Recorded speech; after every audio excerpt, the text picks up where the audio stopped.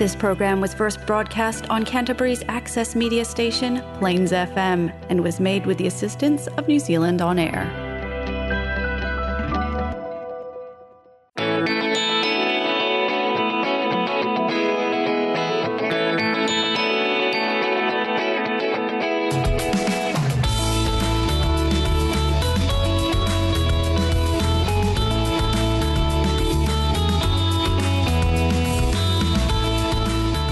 Hi and welcome to the Alcoholics Anonymous radio show here on Plains FM. My name is Chris, I'm an alcoholic.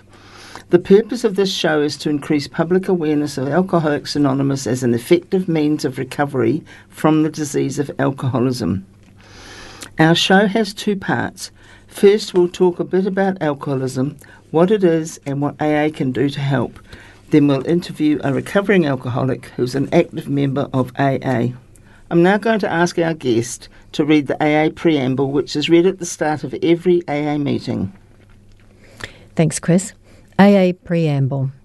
Alcoholics Anonymous is a fellowship of men and women who share their experience, strength and hope with each other that they may solve their common problem and help others to recover from alcoholism. The only requirement for membership is a desire to stop drinking. There are no dues or fees for AA membership. We are self-supporting through our own contributions. AA is not allied with any sect, denomination, politics, organisation or institution, does not wish to engage in any controversy, neither endorses nor opposes any causes. Our primary purpose is to stay sober and help other alcoholics to achieve sobriety. Thanks, Annie. So, what is alcoholism?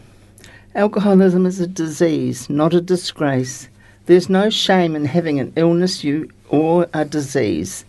An unusual feature of this disease is that it will do whatever it can to convince you that you do not have it. However, once it has a hold of you, the progression of symptoms is like the classic disease model, and the victim is as helpless as a sufferer of cancer. If you are an alcoholic, you are at the beginning of a long road that usually ends in one of three places: prisons, institutions, or death. If you think this sounds dramatic, we can assure you that our collective experience has shown this to be true. The challenge is to convince the alcoholic to admit that they need help and become willing to seek it. Denial is a major symptom of alcoholism. The alcoholic is often the last one to recognise it and admit that they have it. Our definition of alcoholism is that it is an allergy of the body coupled with an obsession of the mind. The allergy is the physical aspect of the disease. After having the first drink, the phenomenon of craving develops and we lose control over when we will stop drinking. The old saying is, 1 is too many and 1,000 is never enough. And yet, because of the obsession of the mind, the mental aspect of the disease, the alcoholic is compelled to keep picking up the first drink. This makes us powerless.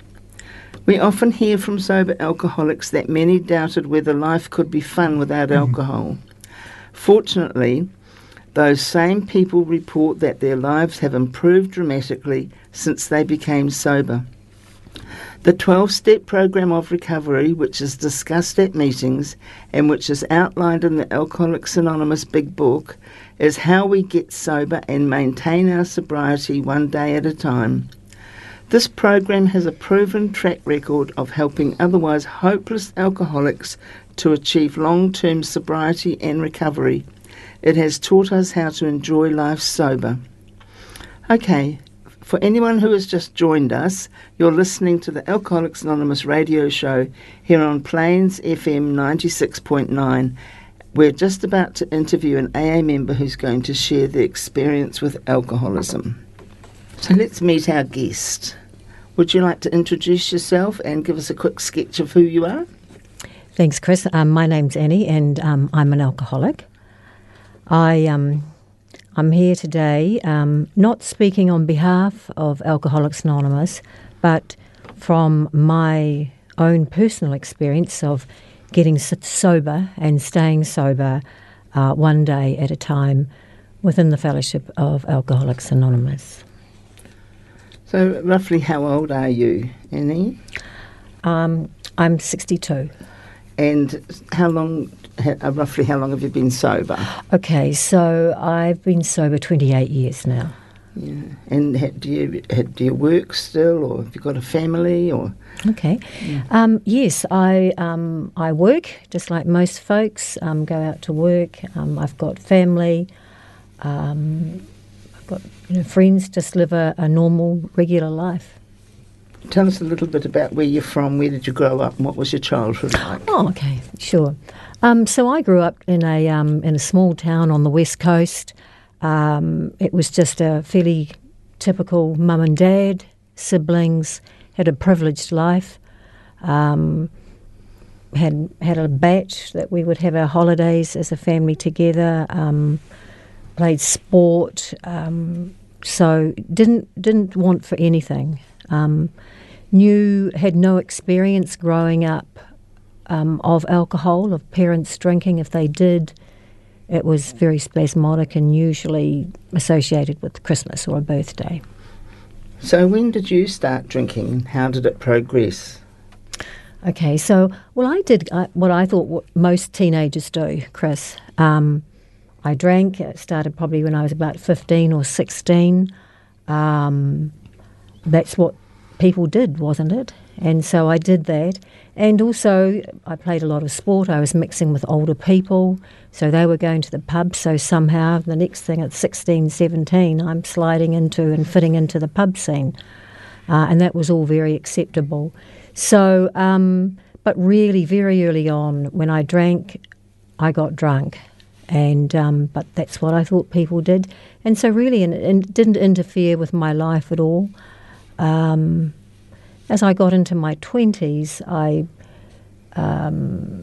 what started off as okay and fun did accelerate, and so I finished up increasingly drinking more, getting really secretive about my drinking, beginning to experience what they call blackouts. I say waking up, I never woke up, I just came to the next morning wondering what I'd said, what I'd done, but somehow seemed to let that slide by and not worry too much about it. And that kind of a feeling of disconnect almost, but it didn't stop me from leaving school, getting a profession, travel, family.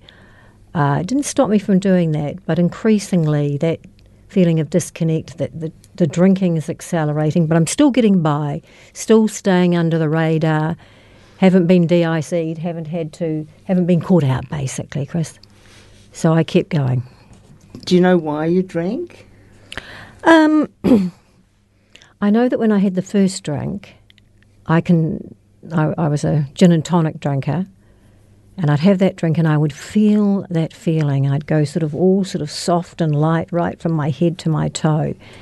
And so it was comfortable. It was enjoyable, but it didn't stop there. So beyond that, I had no control. I had no control over my drinking. And I knew that by other people around me, Chris, because they did drink one or two. Or they might go out, I'd be out with my friends and they might, have started a glass of wine or something, but then they wouldn't finish it. I couldn't do that. I couldn't leave a glass empty. Would you think that you were a social drinker, or did you binge, or was it daily? Oh, yeah. So I was a binge drinker. So usually around my days off, that would be a signal to drink, and also to kind of just behave erratically all round, to just be, I would eat erratically, binge on food. So yeah, I couldn't drink during the week because, well, I knew what would happen, and sometimes I would be drinking during the week, which would be unusual, but I'd have to wake up hungover and then phone work and make up a lie about why I couldn't go to work, because I couldn't physically go to work. How did you feel? Did you have any decline in your mental, emotional, spiritual well-being? I think probably that was it. I mean, certainly there was the physical changes in terms of my tolerance, in terms of the passing out, wetting beds, lying, just emotionally, just not feeling right, knowing that there was something not right about me. And I guess it was that deep, the truth about me and my alcohol that I couldn't get honest. I didn't even know how to be honest. I wasn't even sure really whether it was the drinking. And so I went on search to find out about that aching, that longingness, that sadness, that I'm not quite right. I don't feel right. And so I went to counsellors and psychotherapists and whatever. And people would ask me, Chris, about how much I drank. Well, I just lied. Because how could I tell them about how much I drank and what happened when I drank? I thought it was only happening to me. So, just that terrible lonely feeling of everything sort of externally is kind of intact still, but deep inside, I'm not right. When you sort of realised you needed help with the awfulness of your drinking, have you lost jobs, relationships with family, friends, loved ones? I haven't lost jobs, but there, for the grace of God, that could well have been me. I haven't been caught out as such. In terms of relationships, looking back, now that I've got recovery and wholeness in my life, my husband didn't have a wife. My sisters and brothers didn't have a sister. My friends didn't really have a friend.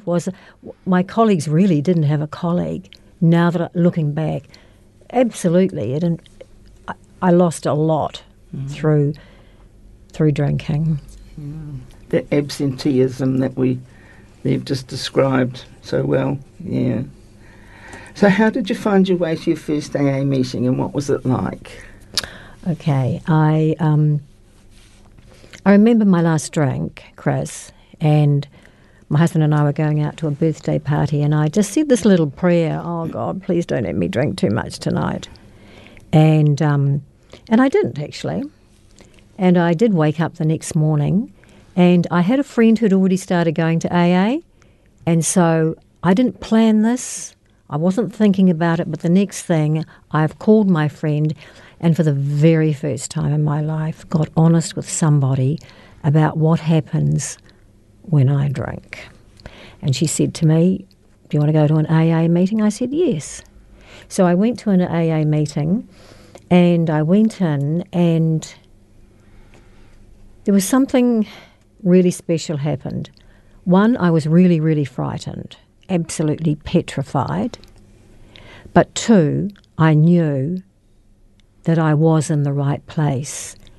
And then people in the room started sharing about what happened when they drank, and I knew that I was in the right place. But that was really scary, just that intimacy of someone talking about the secrets, the life that I had been hiding and living. It was really powerful and really, really sad. So what would you say was the feeling you took away from that first meeting? Well, relief that I could hear that I was with people like me. I'd had a preconceived idea about what an alcoholic was. I mean, I didn't grow up with active alcoholism in my home, and I had a preconceived idea. And so I was to learn that Alcoholics Anonymous is a fellowship of men and women. We all come from all different walks of life. It's not who you are or how you are or what you're wearing or where you're living. It's the common denominator is what happens when you drink. Mm-hmm. So how have you managed to stay sober? What's your process of recovery? Gosh, I mean, if someone had told me 28 years ago, Annie, you're going to stay sober for the next 28 years, I wouldn't have believed it. How could you live life without alcohol? I mean, unbelievable. I believe, one, there was somewhere to go to for help in the first place. and that's Alcoholics Anonymous. And I was introduced to a program, one, to people like me, and two, to a program that would help me to stay sober, and not only just sober, but to offer me a new way of living. Third thing was I was going to need some help with that, so I needed someone to walk beside me. So I heard people say you're going to need a sponsor, a friend, a companion, someone to walk beside you. So, and I was told, women ask a woman and men ask the men. And so I asked somebody, and not to begin with, I didn't do a lot really. But just slowly over time, I developed a relationship with my sponsor. We start going through the treatment, basically, adopting a treatment program to be able to get well. And there was that. But also there was what this way of living asks of me is that I'm powerless over everything, and that I need people in flesh, but also I'm going to need a spiritual awakening. I'm going to have a power greater than myself. And I don't know, I was very slow to open into that relationship with something greater than me, but eventually I did. And so absolutely that there was something greater than me in my life working that was going to help me to stay and stay sober. It's a bit of an oxymoron, isn't it, that we're powerless, and the obvious answer to that is a power. We can't find it. So how did you cope with the difficulties? Well, thinking back, I believe there was something greater looking after me. Sometimes I would have to, for example, people in AA explained some safe behaviour initially. So, do you really need to go to that party? What are your motives for going there? And also, but it doesn't mean that we can't go out socially, far from it, but also some a plan B, basically, if I thought that I was going to pick up. Basically, you told me, pick up the phone or take some action rather than pick up the first drink.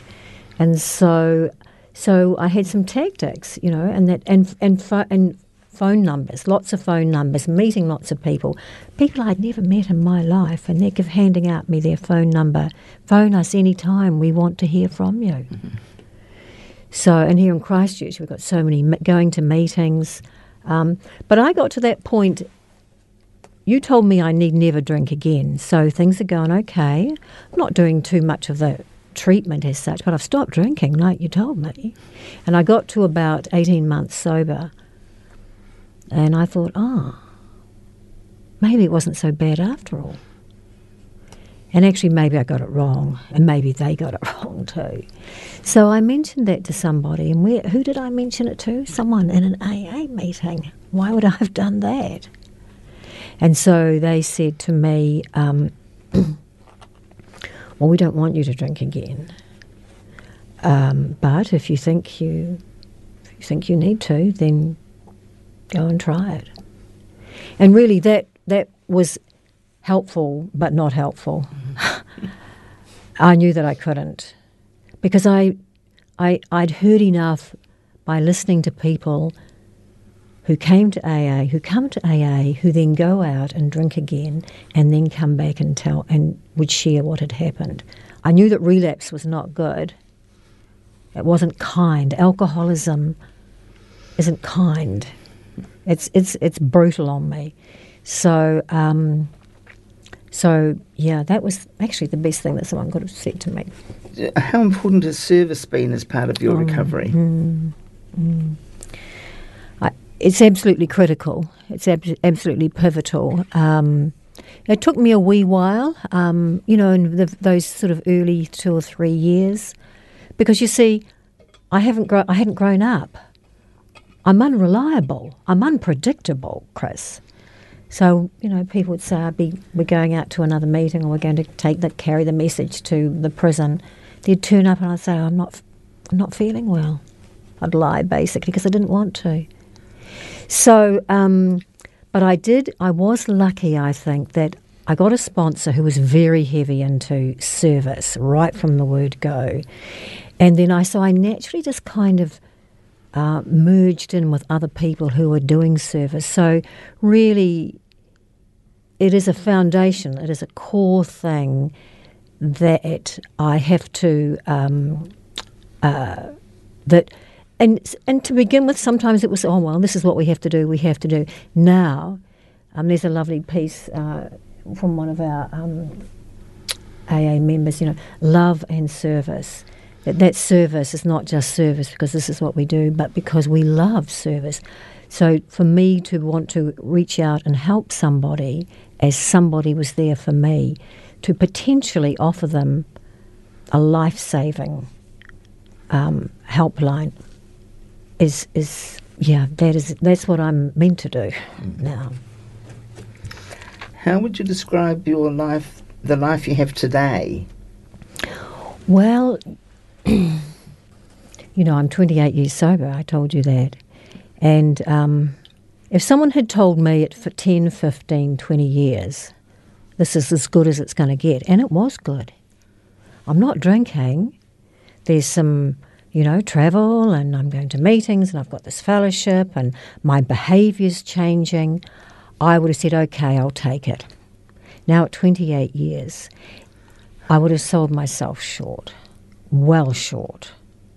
And so we talk about a day at a time, Chris, and it's like my life is a day at a time. So how I felt yesterday to how I feel today even is different. And in some respects, depending what's going on, there's a fullness and a wholeness which I didn't even have the day before. So every day offers an opportunity, a way of living for wholeness and fullness.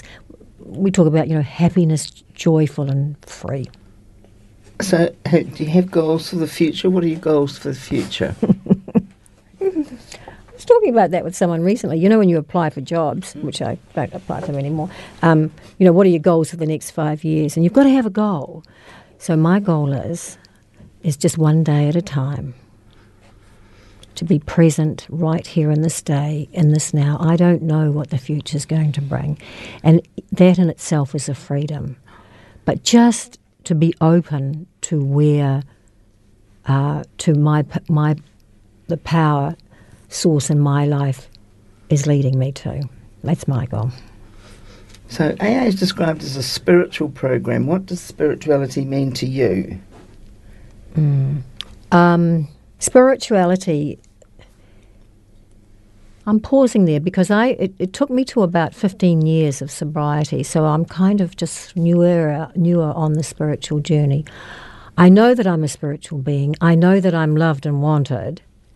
I know that I have to have practices in my life that bring me closer to the power of my understanding, and we have a step around that, prayer and meditation. It's incredibly important. And what would you suggest for any listeners that think they may have a drinking problem? What advice would you give someone that would help them to decide whether they needed help? Well, you can phone the 0800 number, and that would be a starting point. If you know somebody who's got a drinking problem, just, if you can, get honest and talk with them about it. But no one could diagnose my alcoholism. I have to know myself. And I knew deep down inside me. So if you think that, even if you're just beginning to think about it, it may well be worth making that call and reaching out. Yeah. Annie, thanks so much for coming on the show and sharing your story with us. Thanks, Chris, for being here. It's a pleasure. Now, for our listeners, if you've related to anything that you've heard or would like some more information about Alcoholics Anonymous, you can look us up on the web at www.aa.org.nz or call us on 0800 AA Works. There are over 60 meetings a week in Canterbury, so it's likely there's one near you. Join us next week to hear from more AA members sharing their experiences. Our show airs every Monday at 5:30 p.m. on Plains FM and repeats on Wednesday at 12:30. You can also find podcasts of our past shows on the Plains FM website at plainsfm.org.nz, or you can download, subscribe and listen to podcasts on iTunes or Spotify. That brings us to the end of the show. Thank you for listening, and remember, if you want to drink, that's your business, but if you want to stop, we can help. You don't have to do it alone. We'll now close the show with the Serenity Prayer, as we do in every AA meeting. God grant us the serenity to accept the things we cannot change, courage to change the things I can, and the wisdom to know the difference. You've been listening to the Alcoholics Anonymous radio show on Plains FM 96.9.